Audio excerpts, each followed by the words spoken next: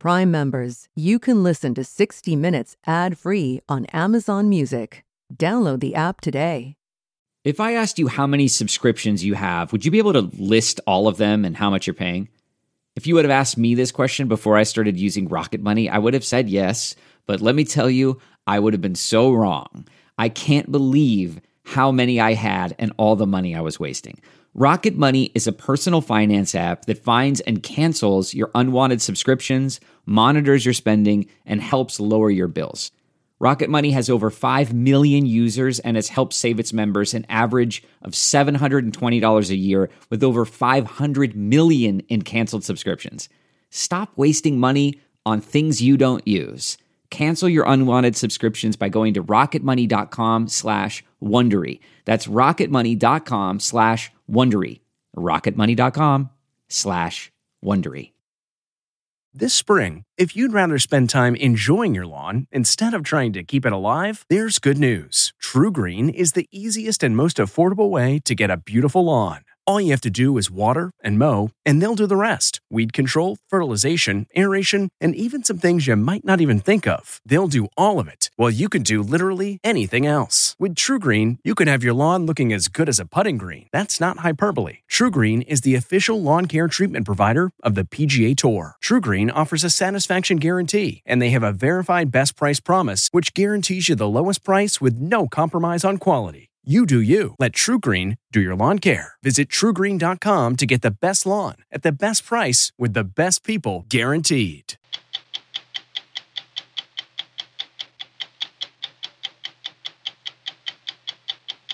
Tonight, the director of the FBI on the rise in violent crime in America, lessons from January 6th, and what he believes is the greatest threat to the United States. In counterintelligence, does anything worry you more than Russia?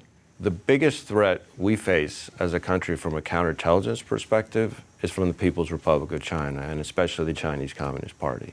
They are targeting our innovation, our trade secrets, our intellectual property on a scale that's unprecedented in history.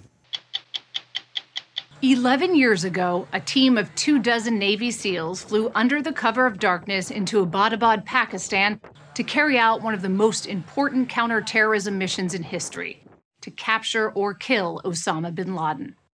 30 minutes into that mission, the SEALs had their man, and something they were not expecting: thousands of pages of Osama bin Laden's personal letters and notes. How important was that last-minute decision by the SEAL team to take those documents? Bin Laden's greatest fear was about exposing Al-Qaeda's secrets. New York City has had all kinds of larger-than-life mayors, but never anyone quite like Eric Adams. Dapperly dressed with a pierced ear and dramatic life story, spend money. He says and does things that a lot of other Democratic politicians would not. There's probably a lot of liberals who are concerned you're a Republican. Listen, there are 8.8 million people in this city, 30 million opinions, but there's one mayor that's going to make the decisions. I'm Leslie Stahl. I'm Bill Whitaker. I'm Anderson Cooper. I'm Sharon Alfonsi. I'm John Wertheim. I'm Scott Pelley. Those stories and more tonight on 60 Minutes.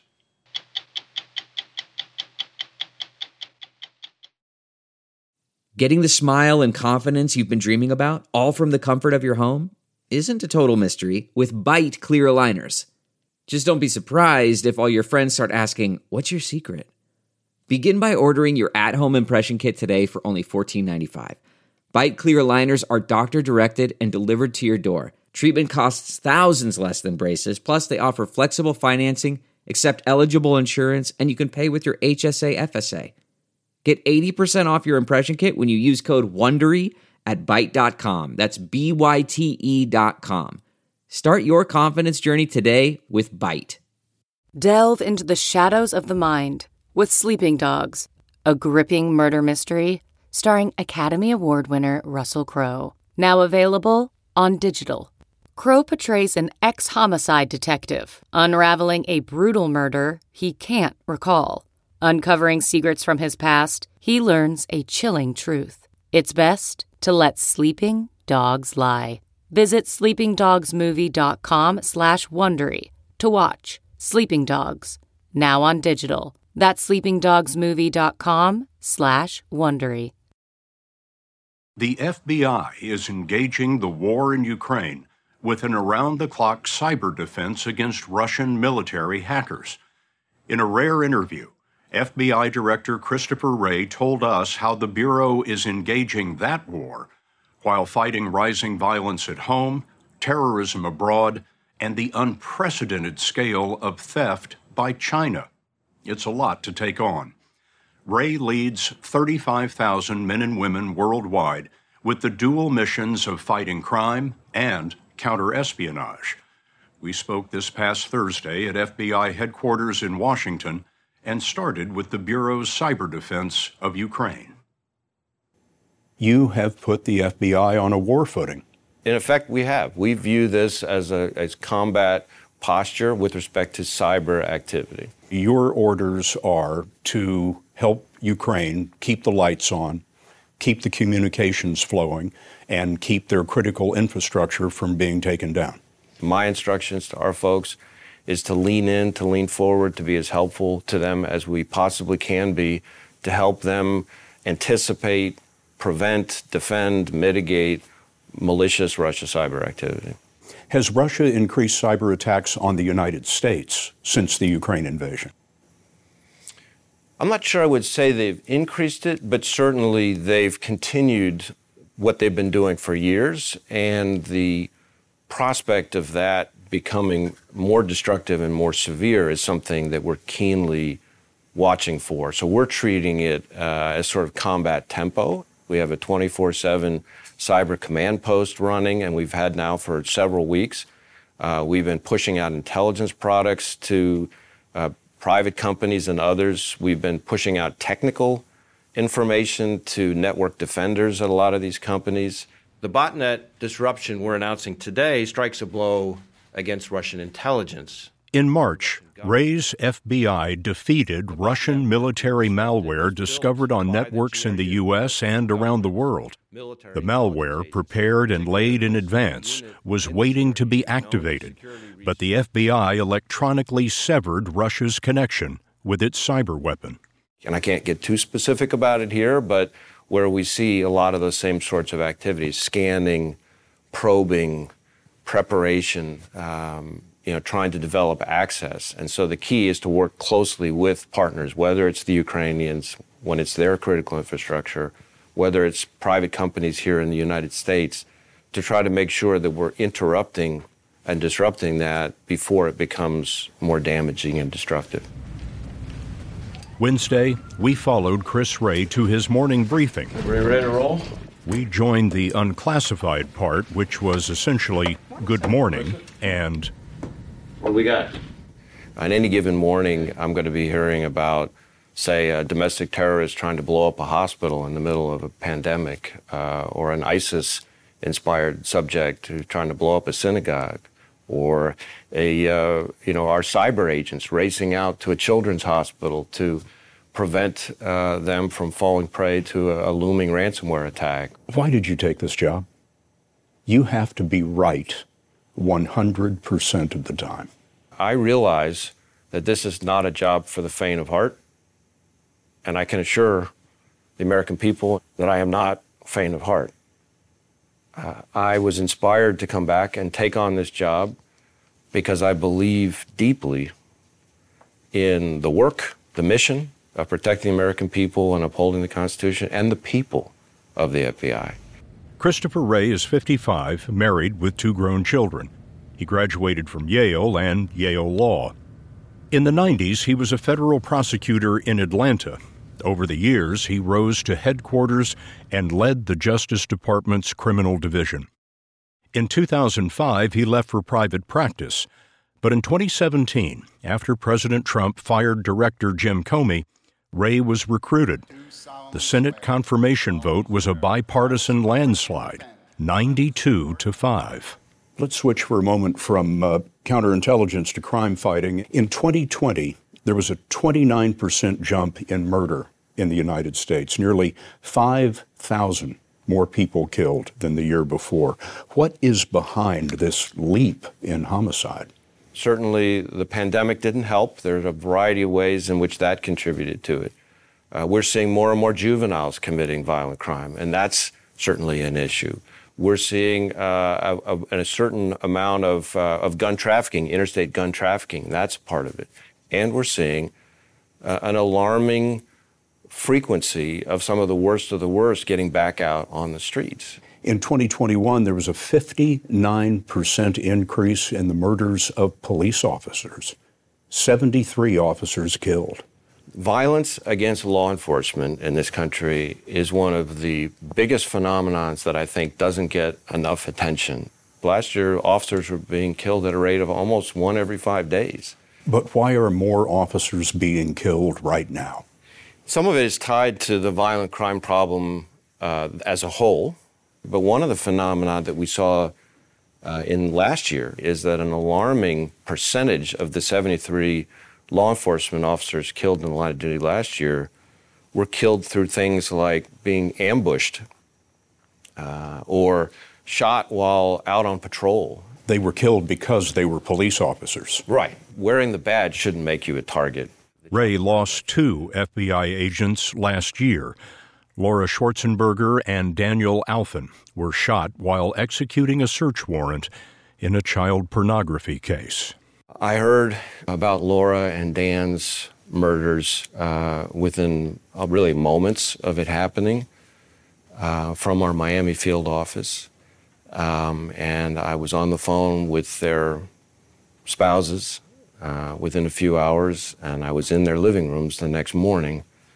And my reaction was a feeling of ache, almost sickness inside, in my distress. It's the hardest thing I've encountered in this job.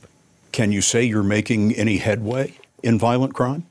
We are working very hard with our partners, state and local law enforcement partners, through task forces all over the country, and through surging rapid deployment teams to try to combat violent crime in specific hotspots. Last year, I think we arrested something like 15,000 violent gang members around the country. And part of what fuels us to pursue this mission is our deep conviction that law enforcement's most sacred duty is to ensure that people can live free from fear in their own homes and neighborhoods. But, Mr. Director, some people are in their homes living in fear of the police coming through the door with a no-knock warrant. And I wonder how the FBI can contribute to the reduction of police brutality, which also occurs in our country. Well, we take very seriously our responsibility to both protect the American people and uphold the Constitution. And that includes, where it happens, going after police misconduct if it violates federal criminal law. Perhaps the greatest controversy on Chris Wray's watch was the attack on the Capitol. The Bureau has been criticized for failing to develop intelligence that might have predicted the assault. Over 800 people have now been charged, agents in field offices all over the United States engaged in it, and we take this incredibly seriously. But what you'd like to have is prevention. Our goal is to prevent terrorist attacks of any kind, domestic or international. The criticism of the FBI after January 6th was that the plans of these people were on social media, and the FBI didn't see that. We at the FBI shared information through a variety of intelligence products for a solid year leading up to January 6th that raised the potential for violent extremism. What we did not, to my knowledge, have was intelligence indicating that thousands of people were going to physically storm the U.S. Capitol in the middle of the constitutional process. What did you learn? You can bet I've been taking a hard look at how we can be even more preemptive, even more aggressive, even more responsive to make sure that we prevent something like that from ever happening again. And you can be sure, Americans can be sure, the FBI is fiercely determined to do our part with the other agencies to make sure that that never happens again. One of the things you learned was that these militia groups can organize and mobilize. And that's part of a broader phenomenon that we've seen over the last couple of years of a variety of anti-government, anti-authority, violent extremists. But a lot of the domestic terrorist threat that we face is not from well-organized, structured, traditional groups. In many ways, the hardest, biggest threat, terrorist threat that Americans face here in the homeland is from what are essentially lone actors or people conspiring with one or two other people and using crude attack methods, a gun, a knife, a car. So if you think about the expression that a lot of Americans have heard about connecting the dots, for the kind of attack I'm describing, there are not a lot of dots to connect. Ray works to connect the dots from headquarters with a $10 billion annual budget, 56 U.S. field offices, and more than 90 offices abroad. In counterintelligence, does anything worry you more than Russia? The biggest threat we face as a country from a counterintelligence perspective is from the People's Republic of China, and especially the Chinese Communist Party. They are targeting our innovation, our trade secrets, our intellectual property on a scale that's unprecedented in history. They have a bigger hacking program than that of every other major nation combined. They have stolen more of Americans' personal and corporate data than every nation combined. It affects everything from agriculture to aviation to high tech to healthcare, pretty much every sector of our economy. Anything that makes an industry tick, they target. What is the FBI doing about that? We are now moving at a pace where we're opening a new China counterintelligence investigation about every 12 hours. There's well north of 2,000 of these investigations. All 56 of our field offices are engaged on it. And I can assure you that it's not because our agents don't have enough else to do. It's a measure of how significant the threat is. Christopher Wray is not quite halfway through his 10-year term. That means, by our count, good? Yes. Okay. Nearly 1,400 more perfectly good mornings spoiled by that classified briefing. Do you go to bed at night and ask yourself, what did we miss? I'm always wondering about the, as I think Secretary Rumsfeld famously said, the unknown unknown. And that's probably the one thing that I worry about the most. What is the best guarantee you can make to the American people? I can't guarantee outcomes. What I can do is promise that I will try everything I can to make sure that we do the work in the right way, that our process has integrity, has rigor, has objectivity, that we bring those qualities to the work, and that we will follow the facts wherever they lead, to whomever they lead, no matter who likes it. CarMax is putting peace of mind back in car shopping by putting you in the driver's seat to find a ride that's right for you. Because at CarMax, we believe you shouldn't just settle for a car. You should love your car. That's why every car we sell is CarMax certified quality, so you can be sure with upfront pricing that's the same for every customer. So don't settle. Find love at first drive and start shopping now at CarMax.com. CarMax, the way car buying should be. Okay, picture this. It's Friday afternoon when a thought hits you. I can spend another weekend doing the same old whatever, or I can hop into my all-new Hyundai Santa Fe and hit the road. With available H-Track all-wheel drive and 3-row seating, my whole family can head deep into the wild. Conquer the weekend in the all-new Hyundai Santa Fe. Visit HyundaiUSA.com or call 562-314-4603 for more details. Hyundai, there's joy in every journey. 11 years ago, a team of 24 Navy SEALs flew under the cover of darkness into Abbottabad, Pakistan, to carry out one of the most important counterterrorism missions in history, to capture or kill Osama bin Laden. 30 minutes into that mission, the SEALs had their man, and something they were not expecting: thousands of pages of Osama bin Laden's personal letters and notes. In 2017, the CIA declassified most of those letters, without context and little translation. Author and Islamic scholar Nelly Lahoud wanted to read it all. She spent much of her career researching al-Qaeda with stints at Harvard and Cambridge universities, and she's fluent in Arabic. So she dug in, carefully examining many of those documents line by line.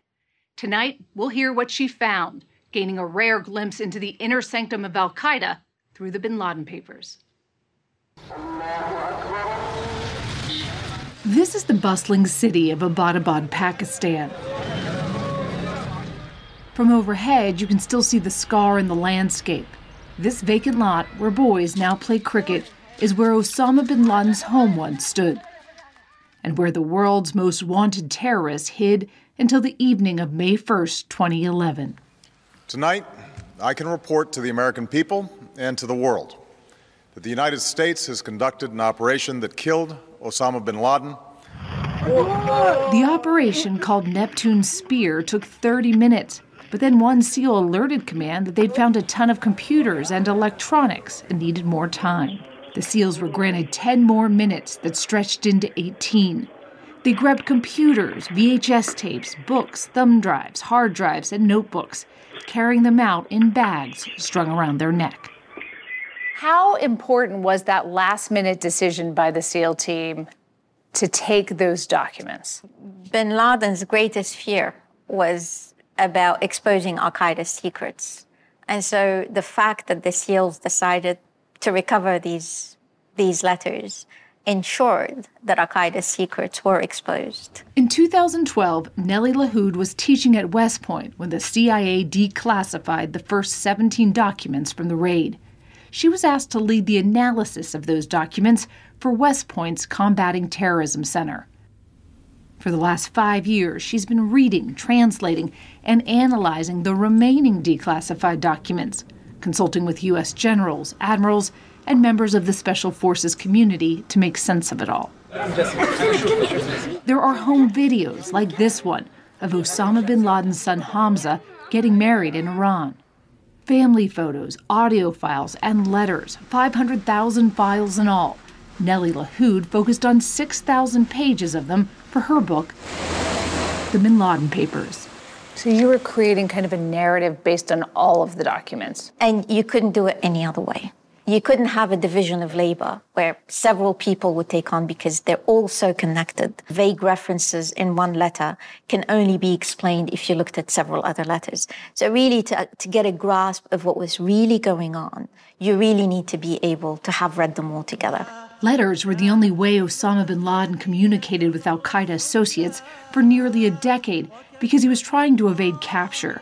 Bin Laden had television in his compound but didn't have access to the internet or phone, so everything was written by hand or on computers and encrypted on flash drives that were given to couriers to deliver. All the letters were backed up on hard drives.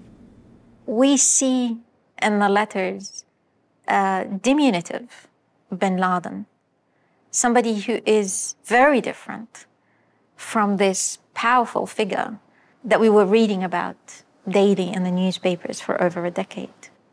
And the disconnect between his ambitions and between his capabilities is confounding. That disconnect was clear immediately after the 9/11 attacks. Al-Qaeda did not anticipate that the United States would go to war. What did they think was going to happen? A limited airstrike, but they didn't think that they would go beyond that. But as the war raged on in Afghanistan, Lahoud says these letters show that Osama bin Laden was surprised by how Americans reacted to 9/11. He thought that the American people would take to the streets, replicate the anti-Vietnam War protest, and they would put pressure on their governments to withdraw from Muslim-majority states. A large miscalculation. A huge miscalculation. In November of 2002, U.S. intelligence officials warned al-Qaeda might be planning, quote, spectacular attacks that could cause mass casualties. But Lahoud says letters show that by that time, al-Qaeda was weak. Top leaders had been killed or forced into hiding, and the terrorist organization was rudderless. There is definitely a narrative that bin Laden was still controlling al-Qaeda from behind the scenes, the puppet master somewhere hidden away. But is that what the papers show? Far from it. So he was not calling the shots at that? Absolutely not. She says Osama bin Laden didn't communicate with his al-Qaeda associates for 3 years because he was on the run. It's still unknown exactly where he was hiding. But in 2004, he reconnects with al-Qaeda in this letter, offering surviving members his new plan to attack America. He's very eager to replicate the 9/11 attacks in the United States. You know, he is mindful that now the security conditions are very difficult at airports. She read us part of this chilling letter from Osama bin Laden to the head of al-Qaeda's International Terror Unit. Bin Laden writes that rather than hijack a plane, operatives should charter one for their next attack on the U.S., and adds if that's too difficult, they should target U.S. railways. Then, bin Laden, who had a degree in civil engineering, explains exactly how to do it. He wanted to have 12 meters of steel rail removed so that this way the train could be derailed. And we find him explaining the simple toolkit that they could use. You know, he said, here, you could use a compressor, you could use smelting iron tool. He's in those small details. At the most granular level. What does that say to you? He's very methodical, very methodical. He doesn't want to leave anything for chance. Fortunately, he was never able to execute his plan, because Lahoud says al-Qaeda had been gutted by the war. She read us this letter from Tawfiq, a young associate who was running operations for al-Qaeda in Afghanistan and Pakistan. He's telling Osama bin Laden just how incapacitated the terror organization had become. The weakness, failure, and aimlessness that befell us were harrowing. We Muslims were defiled and desecrated. Our state was ripped asunder. Our lands were occupied. Our resources were plundered. And so he's giving the state of al-Qaeda to Osama bin Laden, who probably hasn't heard this at this point. He didn't know the reality. And he actually warns him that I'm going to tell you the truth as it is. And I know that some of the brothers here are not telling you everything in detail because they don't want to upset you, particularly because of the delicate situations in which you find yourself with. That delicate situation is bin Laden's life in hiding. By 2005, Osama bin Laden was living behind the 18-foot walls of the Abbottabad compound he shared with some of his wives, children, and grandchildren, seen here in this video seized during the raid. In this clip, bin Laden's 22-year-old son Khalid is showing off the compound's meager gardens and animals he tends to. Khalid also recorded his father's public statements that were intended to be seen around the world. You can hear him giggling as the lights malfunction. But Nellie Lahoud says it was actually two of bin Laden's daughters who played the greater role in crafting their father's messages and jihad missions. The people who really worked on Osama's public statements were mostly his daughters, Maryam and Sumaya. And at one of the pages, we find Osama soliciting explicitly, start thinking about the ideas that need to go into the public statement. That's his own words. Is this surprising how involved they were? Yes, it was. It was surprising to me. In the world of al-Qaeda and of jihadism broadly, women are not part of the public face of jihad. But privately, the bin Laden women were very involved. In this letter to a relative, bin Laden's wife Siham is mourning the loss of a daughter who died in childbirth. But then the tone quickly changes.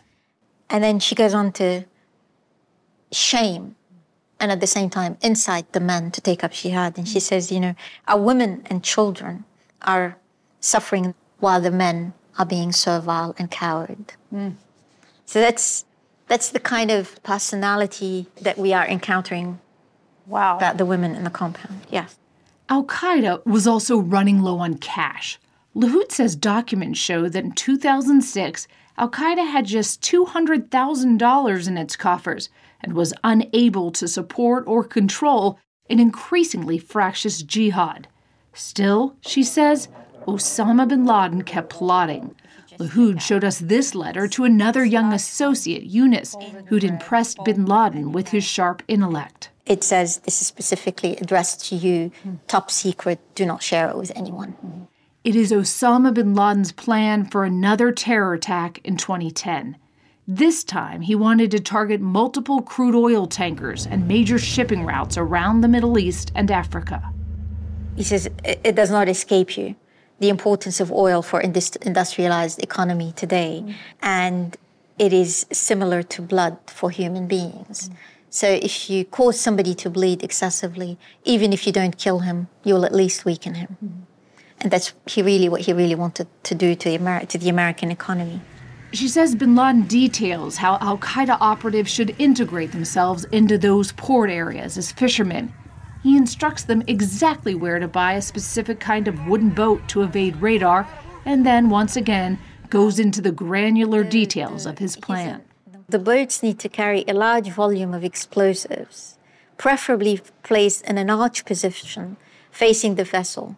So he's not only telling them what explosives to buy, he's telling them how to place the explosives. In an arch position. But his final plan to attack seems to have been halted by something he never saw coming. The Arab Spring. According to this family notebook, a unique item seized in the raid, the peaceful protests were confusing and concerning to the bin Ladens. On one level, they were very excited by the fact that the people were able to bring down dictators. But at the same time, there were all these question marks about what is the value of jihad at the moment. And we find this really throughout this notebook. Is jihad still necessary? Lahoud says bin Laden, seen here in the final months of his life, was struggling with the answer to that question before he was killed. U.S. intelligence agencies say most al-Qaeda terrorist activity is now being carried out by smaller al-Qaeda offshoots. Bin Laden's second in command, Ayman al-Zawahiri, now heads al-Qaeda. This month, he appeared in a new video denouncing the enemies of Islam.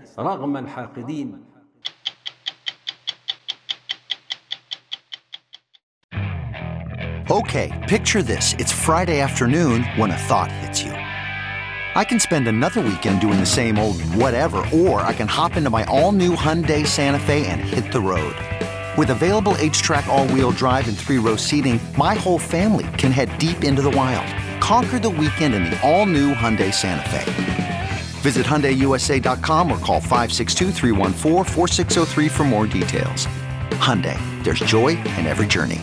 The Angie's List you know and trust is now Angie, and we're so much more than just a list. We still connect you with top local pros and show you ratings and reviews, but now we also let you compare upfront prices on hundreds of projects and book a service instantly.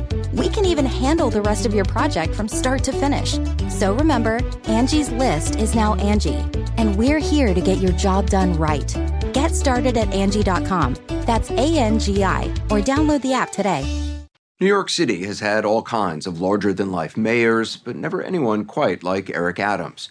Dapperly dressed, with a pierced ear and dramatic life story, he says and does things that a lot of other Democratic politicians would not. He talks openly about being a victim of police brutality as a teenager, who then went on to become a police officer. He speaks out forcefully about addressing economic inequality, while also reaching out to work with some of the wealthiest business leaders on Wall Street. Adams got to City Hall by winning a hotly contested Democratic primary in which he promised to restore law and order. He's described himself as the face of the new Democratic Party, and people all over the country will be watching to see how he addresses rising crime, new COVID outbreaks, and the serious economic damage caused by the pandemic. Has there ever been a mayor who was in a gang, grew up as you did, got beaten by police, and then join the police force? There's a subtext to the election. You know, I'm hoping the young man that's sitting in Rikers Island, because he's dyslexic and did not get the tools he deserved, realized that, hey, Eric Adams was dyslexic. Eric Adams sat in a cell. I'm hoping those who are on the verge of homeless are homeless and say, damn it, Eric was on the verge. You know, there's a great moment here. A bend in the road is not the end of the road. Just make the turn. Mayor Adams has been trying to help the city make a turn since he took over 114 days ago. Tens of thousands of small businesses here have disappeared since the pandemic. Unemployment is nearly twice the national average, and major crime is up 43% from this time last year. Nearly 2 weeks ago, a gunman shot 10 people on a crowded subway in Sunset Park, Brooklyn. The alleged perpetrator was arrested after wandering the city for 30 hours. Is the subway shooting an indication that this city is in real trouble in terms of crime? No, I don't believe so. When that shooting happened on Tuesday, Wednesday, people were back on the train. What do you say to New Yorkers who are scared and feel that the city is headed in the wrong direction in terms of crime? We removed 1,800 guns off the streets of our city since I've been elected, 1,800. And so we're putting in place the foundation of dealing with the immediate needs of violence, but we're also stopping the pipeline that causes children to get involved in violence. Adams supports social and educational programs designed to steer young people away from crime, but he's also called for a police crackdown on low-level offenses like public drinking and shoplifting, and taken steps to clear homeless encampments and stop people from sleeping in the subway. He's deployed new uniformed police units that he says have been specially trained to confiscate illegal guns in high-crime neighborhoods without repeating the abuses of stop-and-frisk policies under mayors Rudy Giuliani and Michael Bloomberg.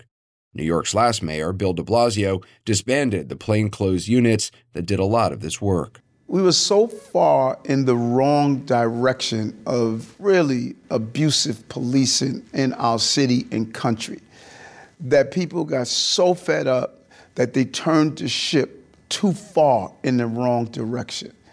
Too far to the left, To the left. There is a middle ground. We only talk about how do we protect the rights of those who commit a crime. How about start talking about how do we protect the rights of people who are doing the right thing? There's probably a lot of liberals who are concerned you're a Republican. Listen, there are 8.8 million people in this city, 30 million opinions, but there's one mayor that's going to make the decisions. Adams is nothing if not confident. Watching him walk down the street, you'd never notice the weight of the city's problems on his shoulders. You've talked about swagger. Walking down the street with you, you have swagger, certainly. And you've said that when the mayor has swagger, the city has swagger. That's right. Saturday Night Live has already taken notice. The city's never had a mayor with so much swagger before. I mean, y'all see me outside. Ooh, the peacoats, the scarves, the shine on the baldy, though. I love that skit, by the way. So what is swagger? It's, feeling as though you've overcome so much that you can overcome whatever is in front of you. I, Eric Adams. New York has overcome hard times in the past, he says, and so has he. As Adams took the oath of office in Times Square just after New Year's Eve, he held up a picture of his late mother, Dorothy, who struggled to support 6 children as a housekeeper and cook. He told us there were times she feared the family would get evicted while he and his siblings were in school, so she sent them to class with extra clothes. She used to give us, Anderson, a garbage bag full of clothing every day because she thought the marshals was going to throw us out. My siblings and I used to call us the garbage bag children. I can still remember having this feeling in my stomach, darn it, don't let the marshals be out there and we get embarrassed. You had joined a gang when you were 14, is that right? 14 I joined, but I was a well-known number runner at 12. You were running numbers yeah, at 12 that was years the old. illegal gambling system. When he was 15, he and an older brother were arrested for criminal trespassing and taken to the 103rd Precinct in Jamaica, Queens, where, he says, police officers beat them. They just continually kicked us in the groin over and over again. Every time I would see a police car, I relived the beating. Every time I heard a siren. How did somebody who had that experience with police decide to join the police force? The Reverend Herbert Daughtry and a group of other civil rights leaders brought 13 young men to the House of the Lord Church and stated that it was time for us to go into the police department and fight for reform inside. What did you think when they said to you that you should join the police force? I thought they were out of their minds. Captain Eric Adams. He spent 22 years on the force, rising to the rank of captain and emerging as a leading voice for reform within the department. After serving 7 years in the state Senate and another 8 as Brooklyn Borough president, our first choice is Eric Adams. He defeated 12 other candidates for the Democratic mayoral nomination and then easily won the general election in November. You said a while back that you were the new face of the Democratic Party. Where are you on the political spectrum? I am a simple, pragmatic Democrat. But Mayor Adams was a registered Republican for 7 years when Rudy Giuliani was mayor and Bill Clinton was president. What was your thinking then? It was clear. My mother said, "Boy, what's wrong with you?" Did she say that to you? Yes, she did. I was a police officer, and I saw the violence, and I wasn't seeing any help on the federal level. It was a protest vote. Did you vote for Rudy Giuliani? No, I did not. I have the backs of my police officers. Mayor Adams was barely 3 weeks on the job when he spoke at this vigil for 2 police officers who were fatally shot while responding to a call in Harlem in January. And I'm saying don't give up. Don't become so frustrated and disenchanted to allow the violent people around us to do what they think they can do. Stand with families like these. He's also met with the families of victims of gun violence, like 12-year-old Cade Lewin, who was shot to death while sitting in a car eating. Justice! Adams argues that people who attended Black Lives Matter protests over killings by police should be supportive of his efforts to prevent people like Cade Lewin from being gunned down by criminals. Democrats don't like talking about intervention, but we have to lean into the discomfort of the immediate things we must do, because you can't say Black Lives Matter when a police officer shoots a young person. But does that Black Lives Matter when a 12-year-old baby was shot? You say the Democrats don't like to talk about that. Why is that? Because when you talk about intervention, you have to use the term of giving police officers the tools to deal with violence right now. That makes a lot of very liberal Democrats a little worried. Yes, it does. Because that's Rudy Giuliani language. They have allowed Rudy Giuliani to hijack something that the overwhelming number of people of color want. They will tell you, we want our police, we don't want our police to be abusive. And that is the balance that I know we can do in this city. He delivered that message to police on his first day as mayor at the same precinct house where he says he was beaten as a teenager. There is a covenant that we are establishing. We will give them the tools and the support that they need. But we are also going to hold them to a high standard. Mayor Adams is 61 years old. He's not married, but has a longtime partner and a 26-year-old son from a previous relationship. When he's not paying unexpected visits to police precincts or sliding down fire poles, he's popping up at nightclubs, openings, and parties, rarely missing a chance to promote the Big Apple. So everyone who moved to Florida, get your butts back to New York City, because New York City is where you want to be. You get around. I love the city, and I love my job. You are an interesting New York character, don't you think? No, just the opposite. I personify the energy of New York. Our leaders have not always done so. Getting tourists and commuters to return to the city is one of his big priorities. I just have one ask: spend money. We are. Only about 40% of workers are believed to have returned to their offices so far. The mayor has tried to lift some COVID restrictions to help businesses without causing a major new outbreak. A federal judge has ruled that the Centers for Disease Control and Prevention, they can't require masks on airplanes and other transport. You think it's a mistake to not require masks on planes, on trains, and in high-traffic areas? Yes, I think it's a huge mistake not to require it. We're still requiring it in our subway system and on our buses. The mayor likes to describe himself as perfectly imperfect. His critics would certainly agree with the imperfect part. Some progressive Democrats believe his law and order approach will lead to more police abuses without reducing crime. Advocates for the homeless argue it's inhumane to evict people from subways or encampments without offering them a safe and suitable place to stay. and government watchdog groups are deeply concerned about some of the mayor's appointments. His deputy mayor for public safety, Philip Banks, was once the NYPD's highest-ranking uniformed officer until he resigned in 2014 and was later named an unindicted co-conspirator in a police corruption case. Is that the kind of person you really want to have in your inner circle? We're in a city of perfectly imperfect people. During the time that we have a law enforcement crisis, Phil brings a lot to the table. There was testimony that he let a businessman pay for his vacation travel and expenses. You said you're not going to tolerate wrongdoing by your officers. Are the things he did okay?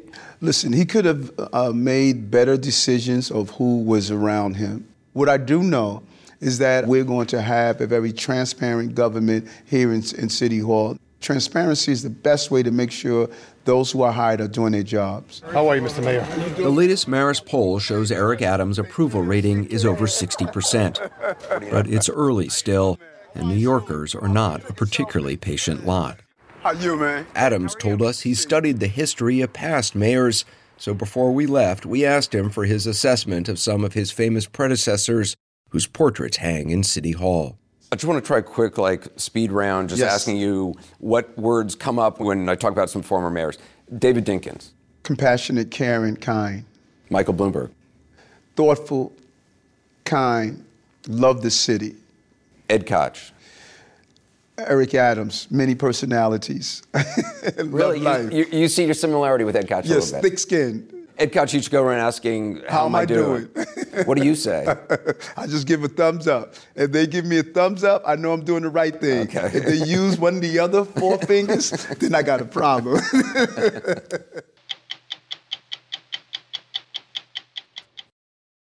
Next Sunday on 60 Minutes, John Wertheim heads north to Iceland, not for volcanoes or geothermal pools, but for that tiny country's eruption of enthusiasm for Eurovision, Europe's eccentric annual song contest. This helps you feel more part of Europe? Definitely. Eurovision is a traveling circus with a big tent, one you truly have to see to believe. 40 countries send one act, and over the years they have run the gamut to perform a 3-minute song for a panel of judges and millions of televoters.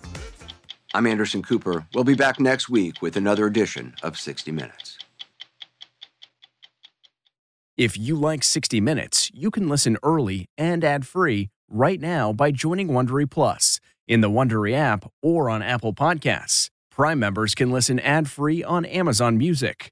Before you go, tell us about yourself by filling out a short survey at Wondery.com/survey. Support for this podcast and the following message come from Corient. Corient provides wealth management services centered around you. They focus on exceeding your expectations and simplifying your life. Corient has been helping high achievers just like you enjoy their lives more fully, preserve their wealth, and provide for the people, causes, and communities they care about. As one of the largest integrated fee-only registered investment advisors in the U.S., Corient has deeply experienced teams in 23 strategic locations. Corient has extensive knowledge spanning the full spectrum of planning, investing, lending, and money management disciplines. Leverage Corient's exclusive network of experts to craft custom solutions designed to help you reach your financial goals, no matter how complex they may be. Real wealth requires real solutions. For more information, connect with a wealth advisor today at Corient.com. That's Corient.com. Corient.com.